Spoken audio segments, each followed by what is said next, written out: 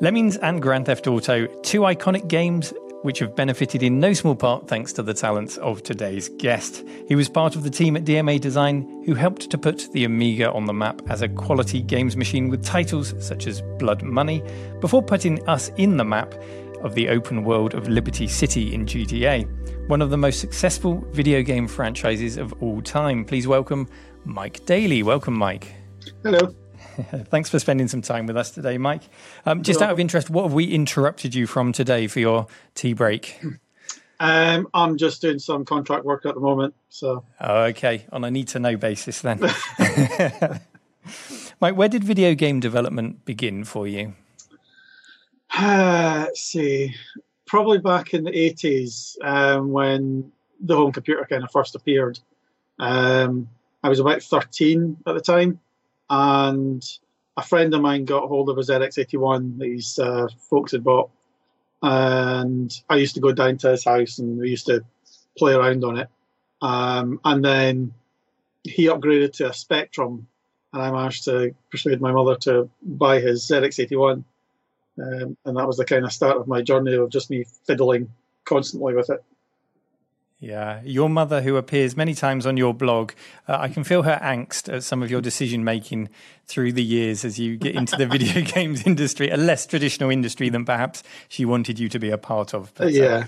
It came good in the end. And, of course, the Kingsway Amateur Computer Club plays a part in that story, doesn't it, where you met some of the other DMA members. Yeah. Were you a regular at that club, or was that a sort of one-off that you went to? No, I mean... so.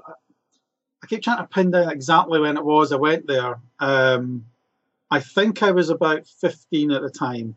A chap at school called Colin Deasley, who was in the year below me, had mentioned that I should probably go along to this club. I knew nothing about it. And so he just told me to take the computer, your TV with you. So I had this huge hold-all that I took, my little 14-inch black and white portable in, and my Commodore Plus 4, which is the machine I had at the time, and traipsed along to this this club that was just slightly terrifying to go to, knowing nothing about it. Because I'm a bit of an introvert, so it's going to these things is always a bit of a leap in the dark. And it was fine. I mean, there was a good few folk there, but most of them were kind of typical gamers at the time, where they were really just kind of there to swap games and copy them and whatnot. But there was a couple of folk there that were a lot more interested in making games. So Steve Hammond I met there, Dave Jones and Russell Kay, they were there as well. I think the first time I was there, Dave had his Amiga. He just bought an Amiga. And I'm sure that was one of the times he brought that along, and because there was little crowds gathered round as he showed off like Defender of the Crown and stuff, which I'm sitting on a Plus 4 and he's Defender of the Crown's running. You're kind of gobsmacked to that. It's just so that just would have been a 1000, would it, back then? Yeah. I think it was. He imported it from America. I think it wasn't actually out here yet, so it was an American money he managed to get hold of from his redundancy money from Timex. So, but I mean, we all kind of congregated. I took along, like I say, my Plus 4, and I showed some of the work I'd been doing. Fiddling about. I had a kind of scrolling spaceship like you would get in Iridium on the Plus 4 with kind of raster splitting stuff. And I ended up talking probably more to Steve Hammond at the time. Russell and Dave were a wee bit older, and they were already kind of paired together. They were doing a ZX Spectrum game called Zone Trooper. So they were still kind of working together. So I kind of gravitated towards Steve more. And then, was that also in part because perhaps you needed a talented artist to contribute to your game, with Steve being the artist? It was Steve was still kind of programming stuff, so didn't really know that he did much art at the time. So it was really just that interest of making things that kind of drew us all together. And then as soon as you start showing this kind of stuff, like say, Russell and Dave would kind of come over and look as well, because there wasn't really much of that going on. So it was kind of something new. And then from then on, we'd kind of go back there and same kind of thing, just show what we've been doing for the week and so on. And then after that, we kind of pair up to do different games ourselves. So I would do a game with Steve, and then I'd do a game with Russell, I'd do a game with Dave, and so on. And we'd all just kind of do bits. None of them really got finished. I think Freak Out was the only one that I actually finished. That was the one with Steve. But the rest of them were all just kind of learning things. During that time, I upgraded from a +4 to a 64. One of my other friends was getting rid of their 64, so I managed to get that cheap as well. And I started learning that. So that's when we really started doing lots of games with Russell and Dave as well. So it was a fun period just learning. Yeah. So even with your next upgrade to the 64, then the Amiga 1000 was just still untouchable price-wise. And yeah. Usually. Well, DMA's first commercial release, correct me if I'm wrong, had the working title CopperCon 1 and would be released as Menace. I think it even had another title before release. Yes, that was Draconia. Right. So it was CopperCon 1 was the internal one that we kind of used until they actually got a proper title. And it was Draconia for a long time. And even some magazine reviews were reviewing it as Draconia. And then I think there was another game called that, so it got changed very late in the day, just before it came out, to Menace. Mm-hmm. And what was your part? What was your contribution to Menace? I didn't do anything on Menace, really. That was kind of Dave, and Steve did a bit of the graphics until Dave paired up with an artist called Tony Smith, who he met through his Kent team, his hacking group. And Tony's stuff was amazing. So, but until that, Steve was doing little graphics, little ships and stuff. And then Tony came along, did all the artwork for it. So we were kind of peripheral at that point. Like I say, we were all just kind of making our own little things. Dave was just the first person to actually finish one, then go and get it published. Yeah. So the evolution of DMA into the company that we would come to know, it kind of happened over a period of years, quite naturally. Yeah.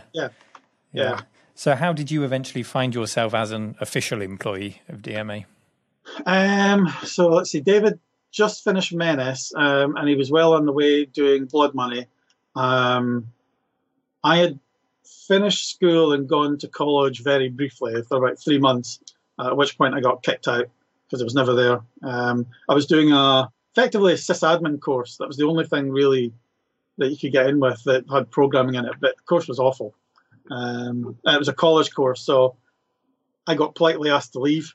So I was at home for a few months doing nothing, at which point my mother started sending me out for interviews to places like B&Q, Texas Home Care and all that kind of stuff to try and get a job. In between that, I would go down to Dave's as he was writing Blood Money. And I'd done a routine for sprites to do all these kind of curvy paths and stuff. In Menace, Dave had basically done all these with individual move to points where it would kind of move round. You know, you'd have every single one was a little move command. Whereas the new one I had, a single command could make it do massively complicated functions. So I sat and read that out, and he typed it in and converted it to 68,000 for the Amiga on Blood Money. And then about 3 or 4 months after Christmas, so it would have been April, May kind of time, Dave decided that he was going to get an office. He was going to he was chucking in his college things. I saw it. We'll just kind of go for it, and then asked me if I wanted a job. That was my first interview. Fancy a job? Yes, please. That was about it, really. We were just downtown at the time, walking through town. And went, yeah, okay, that'd be good. Oh, so yeah, interviews don't come much better than that. No, they don't. So that was my introduction to getting into DMA. So that would have been about May or so time. He managed to get a contract from Psygnosis at that point. Actually, no, before that, he got me a Dolphin DOS from a Commodore 64. I was doing a little shoot 'em up game, and he got me this to help me actually progress with it, because just doing it on the 64 was kind of limited. So I had to swap to disk assembly rather than all in memory. So using that, I was able to kind of produce a bigger demo, although it still took 20 minutes to assemble the thing every time, which was just painful. And then he used this demo to show Psygnosis that I could program, and he got the contract for doing ballistics on the Commodore 64, which was an ST Amiga game by Reflections. And that was a bit terrifying. He brought in, the computer club had moved at that point down to what is now Abertay University. It was Bell Street Tech at that point. And he brought basically this little set of equations for doing sphere-to-sphere collisions that ballistics used. And it's about 16 multiplies and various adds for every collision. And on a Commodore 64 with no hardware multiplier or anything, that was slightly terrifying. So that was my first kind of challenge. And then Russell got the job of porting Menace from the Amiga to PC. So I ended up going down to his house while Dave sorted out an office. And for about 3 months or so, Russ and I were in his bedroom writing game stuff, basically. And Steve Hammond would appear occasionally. So we're in a kind of slightly odd, a very small room. Russell was on a desk. I think I had a bit of space there as well, but I also had, there was a plank shoved in a chest of drawers, so we could balance another computer on that, so we could all kind of squeeze in. It was very odd. Taking British bedroom coding to the extreme, for sure. It really was, yeah. So, I mean, it was bizarre, but it was great. So about 3 months or so of that, we kind of plodded on with that, made some progress, and then Dave finally opened the office at 134B Meadowside in Dundee, the little red building, and we opened in August, 30 years ago. So 30 years this month we opened, which was great, just having a proper place to go. 30 years of DMA in an office. Do you have any plans to celebrate that anniversary? I think we're going to, as a kind of DMA crowd, I think we're going to see if we can just get together and have a pub crawl or something. That's probably about it. But we're kind of scattered all over the place now, so it'll take a few months to organise, I think. But yeah, I mean, it's a nice milestone. Yeah, it'd be a shame not to. Well, Menace certainly put DMA design on the map. It received its highest rating in ST and Amiga format with 90%. Other magazines rated it high to mid 70s. If you were a games journalist at the time, what would you have rated it at? We're talking the Amiga and ST versions. Yeah, Amiga one would have been 80 or so percent. ST one, I mean, for the machine, probably about the same again. Brian Watson did the, who was a pal of Dave's, he did the ST port. The ST's not particularly good at scrolling, so he had to jump through some hoops for that. But it still plays quite well. The Amiga one's good fun, and for its time it was pretty good. So yeah, 80-85% I would have said. Yeah. Okay, well, it reportedly sold 20,000 copies, so the money was obviously flowing in to afford things like that office and more opportunities, which you've spoken about. One of those opportunities, I believe, was the chance for you to work on a Shadow of the Beast port, which sounded quite frustrating for you. Yeah, so after Ballistics, I got to do a port of Blood Money to the 64, which was great. Doing a proper shoot 'em up on the C64, that was brilliant fun. But these games tended to take about 6 months each, which was fine. After that, I actually played briefly with Dave was starting another game called Gore, which was a big hack and slash. So the idea was to have huge characters. And I started playing with getting that in the 64, doing multiplex sprites and stuff just to try and see if the 64 could do it. In between that, I did a little test of a lemming walking around, but then Dave got this contract to do Shadow of the Beast on the PC Engine. Because the PC Engine was 6502, and that was my kind of language, then I was given that, although Dave was desperately keen to do it himself because he was a big PC Engine fan. But he was a 60,000 boy, so I was given the PC Engine to do. So the machine itself, PC Engine was an amazing machine, ballistically quick. I'd come from a 1 megahertz 6502 and then gone to this 7 megahertz 65C02. So I had more instructions and 7 times the speed. I mean, if you can imagine these days going onto a PC that was 7 times faster, it's ballistically quick. So the actual machine was great fun. The game, however, wasn't. It took way too long. It changed massively over the course of its evolution. We started out doing just a straight port. Steve was doing a lot of the graphics for it. I remember taking some of the Amiga stuff over. And NEC, who was doing the contract to Psygnosis, they kind of came up and went through, and they just didn't want it to be the same as the Amiga at all. They wanted it to be enhanced and so on. So it ended up moving from just a straight PC Engine cartridge to their new CD-ROM system. And that was incredibly complicated. The CD-ROM system didn't have anything like directory structures or anything like that. It just had a big disk, and you had like direct indexes to files and stuff. It was a nightmare. It did, however, have the biggest hard drive we'd ever seen at the time. Back then, we'd be dealing with 20 or 40 megabyte hard drives, I think was the biggest we got. And we got shipped this huge 720 meg SCSI hard drive. I mean, it was, massively thick. It was like 2 drives thick kind of thing. So the whole office was kind of gathered round to see it, because it was just insane. But still, presumably that would hold the development tools and then the capacity of one single CD-ROM in that. I know, that was just for the CD. Just for the CD, wow. Yeah. So all the dev tools were still on the normal PC. This was a separate disk that sat in the machine to emulate the actual hard drive of the CD-ROM stuff. And it was just insane. But the main problem with it, I mean, I kind of drag my heels with it. One of my biggest problems doing games is making levels of stuff, because aside from Lemmings, which I did lots of levels for, doing these kind of paths and things in games, I hate with a passion. So I kind of struggled to kind of get the levels through and in. I ended up going on holiday someplace for a week or so, and Dave put Steve on it, and Steve rattled through it really quickly and got most of them done.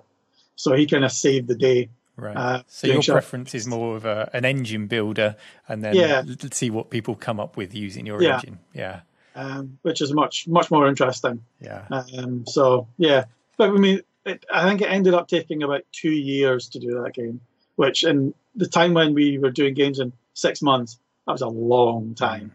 Mm. We ended up doing full FMV sequences and everything for it. So it was a complicated thing. Mm.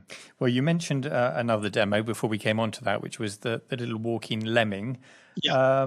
Now, I understand it had something to do with the game Walker. Is that where the seed of the idea or the animation came from? Yeah. So when Dave was doing Blood Money, he had this Walker character from Star Wars, the 2-legged AT-AT, and he really liked it. Tony Smith had done a really cool job of making this sprite, so Dave wanted to do a game with it. So he hired a guy called Scott Johnson to come in and basically make some graphics for it. And Scott started out by making a sprite of 16 by 16 pixels for the Walker to shoot. But that would have brought the character up to just below the cockpit. So you kind of lost all the scale of it. So Scott and I had a little argument where I told him he was wrong and decided to whip out D-Paint and try and prove my point. So I made this animation, this sort of cycling animation of little guys kind of walking along the landscape and getting shot, just to show that you can have them much smaller and still have that kind of character to them. And then I showed that to the guys, and they were all falling about laughing at this, all these different deaths that were going on. And that kind of spawned it. Yeah, and this animation and a lot more besides is on Mike's blog, which I'll include a link to in the description, so you can go and see. I think it's an animated GIF now on your blog, so you can just go to the page and you can see the mouth munching up lemmings and the hands clapping and squashing them. They're a different colour, but they're instantly recognisable. Yeah, I mean, some of the animation, once I showed them the initial set of animations, then Gary Timmons came along and smoothed out the animation, and he also did the thing like, the munching mouth and the hands. He added those ones. I'd had the 10-ton weight and the shooting and stuff, so he added to that. Yeah, and then the concept for Lemmings was presented at a meeting to Psygnosis. Did you attend that meeting? Can you remember anything about that? No. So shortly after me doing that demo, the little animation, Russell managed to do just a single screen demo of all the lemmings walking about. So he did a single screen and 100 lemmings on screen, just following the terrain. And that was then shown to Psygnosis down at the PCW show in London. I wasn't in the meeting. I remember them all coming out and it was on the screen, but that was about it.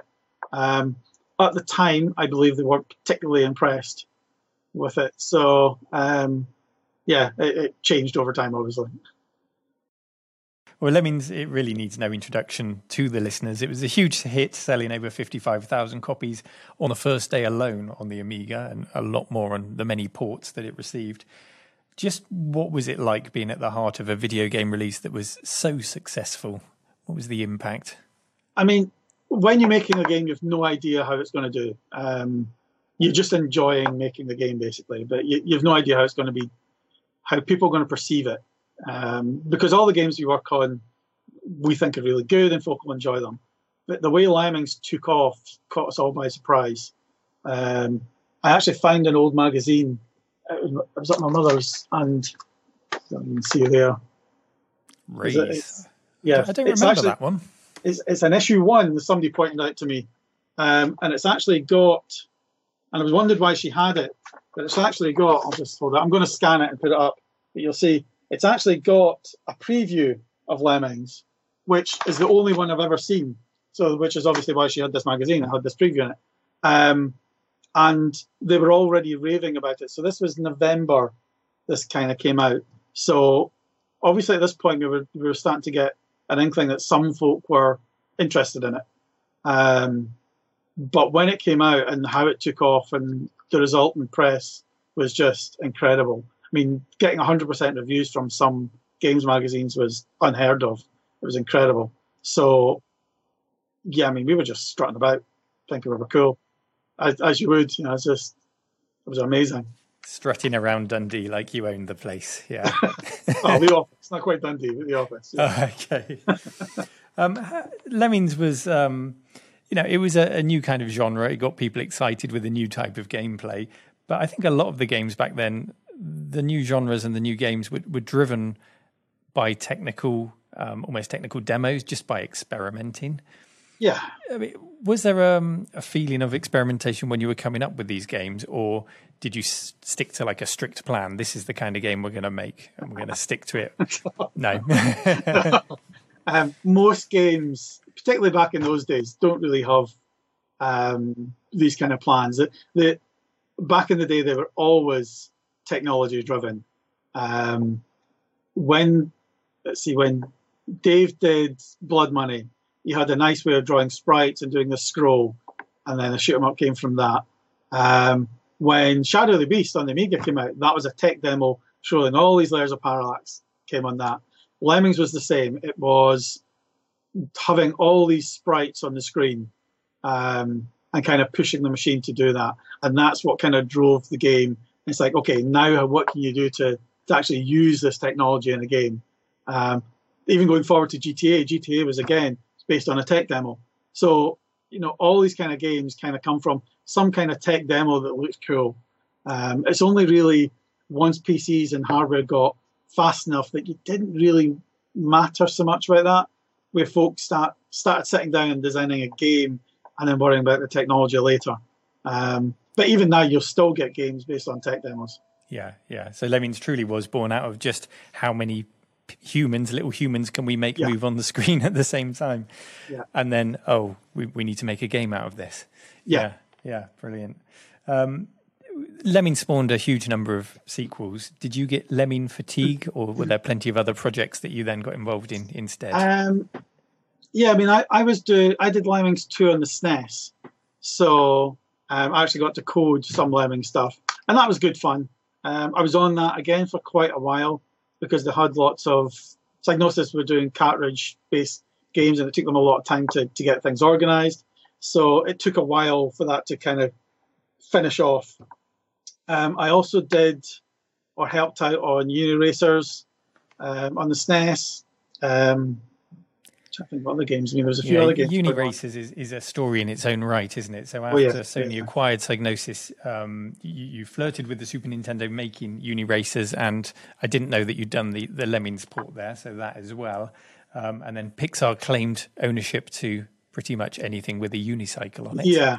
So, I mean, Sony didn't buy Psygnosis till a wee bit later. It was about 94, 95 they bought Sony. No, actually, it was later. It was after 95. So Yeah, because the PlayStation 1 came out and we had games like Destruction Derby, which was still Psygnosis branded, wasn't it? Yeah. Yeah.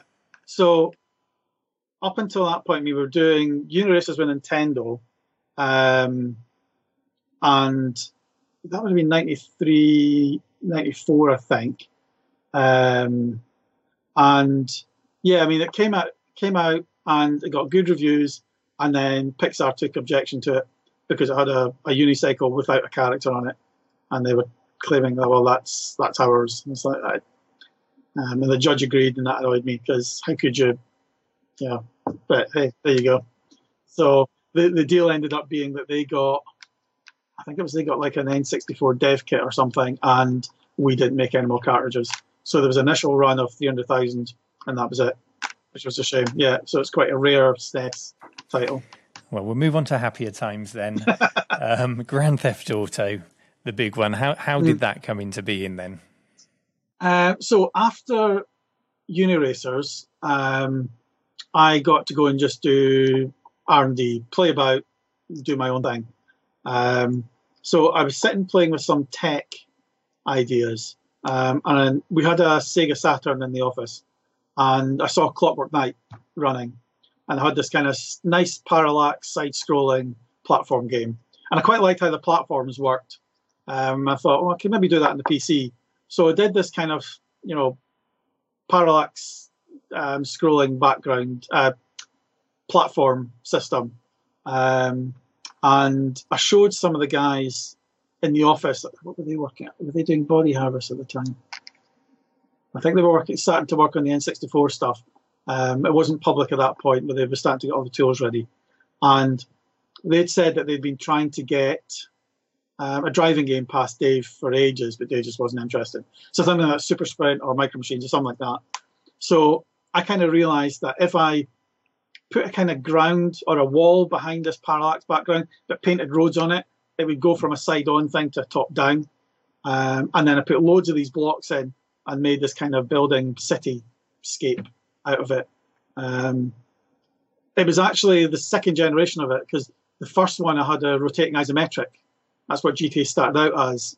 So if you remember Syndicate Wars, it started out, I had this rotating city, and then we gave it to a team to work on, and then Syndicate Wars came out, and we suddenly realized it didn't work. It just wasn't very good. But I'd taken that tech that made all these blocks and then put this top-down city thing in it, and I put the floor in it that was the ground to drive on. And all of a sudden, yeah, it was this kind of top-down city. And then I showed Dave, and he kind of likes, Dave likes the idea of basically giving people the sandbox to figure out. Lemmings was very much that. You don't really think of it like that, but you put in this world and some tools are given to you, and you've got to figure out how to get out. Nobody tells you, or there's no fixed path. You can do it however you want.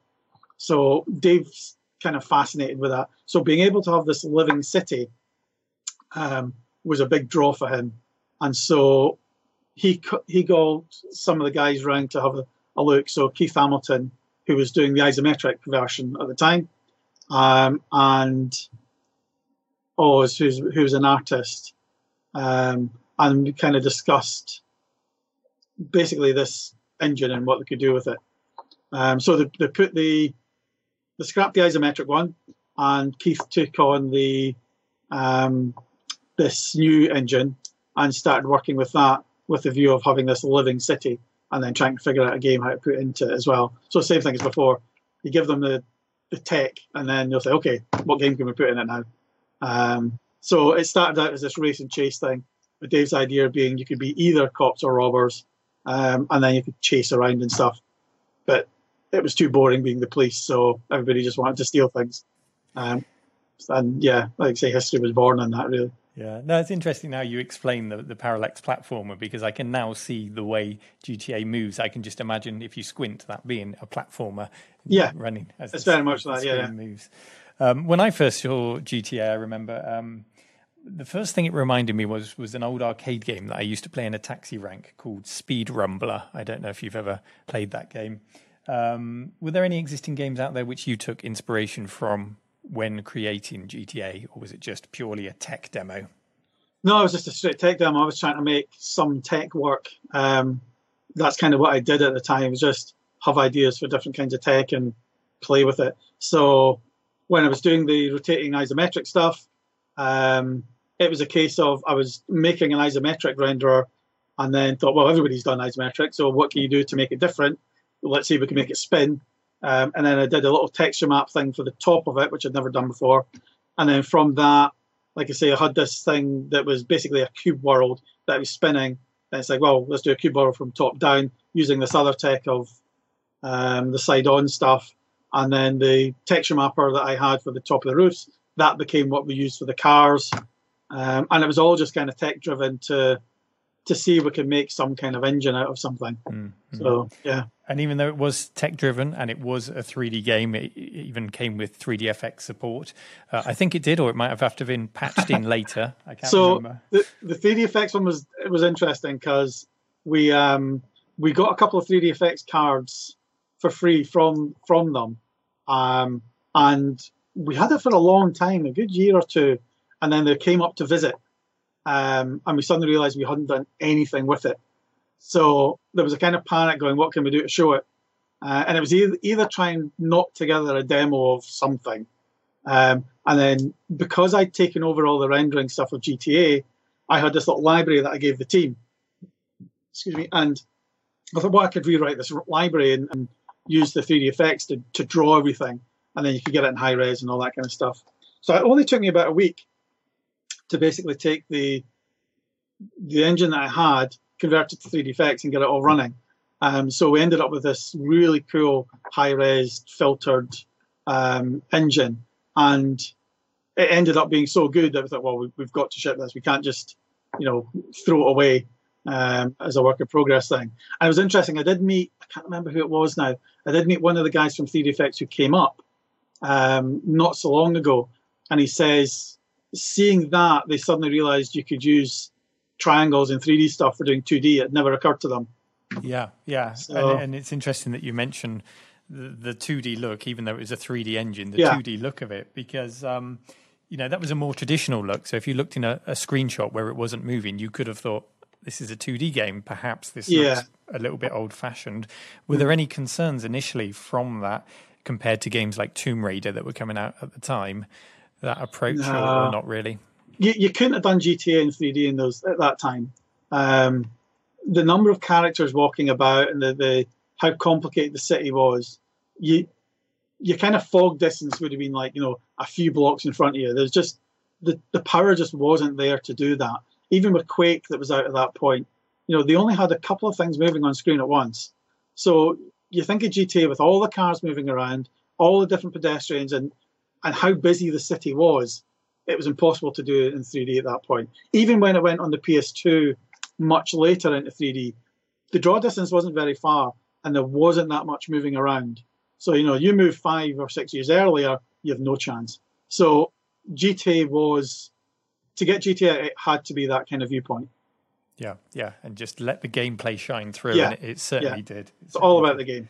Were there any ideas, mechanics, weapons, or vehicles that didn't make it into that original GTA one that you wish had?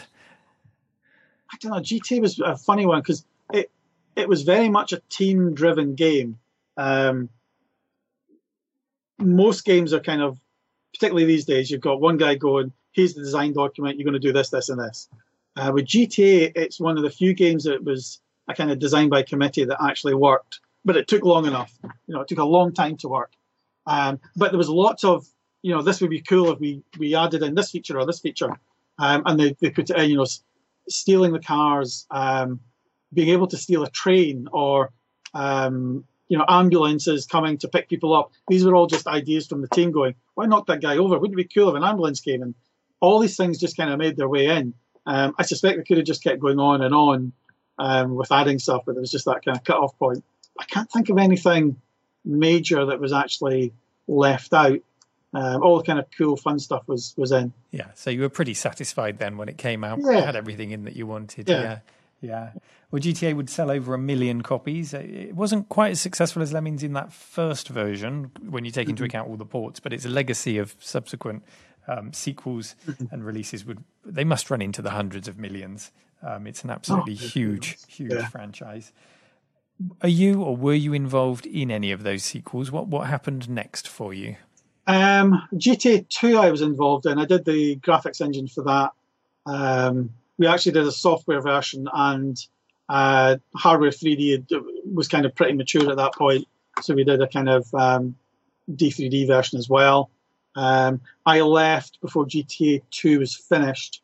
So the software version got dropped, which was a shame, because it was a really nice software render, had all nice fractional pixel movement and stuff like Quake had. It was really pretty, but they kind of dropped it because the level designers couldn't quite clean out the levels enough. So there was lots of hidden polys and stuff in there that just slowed the whole thing down.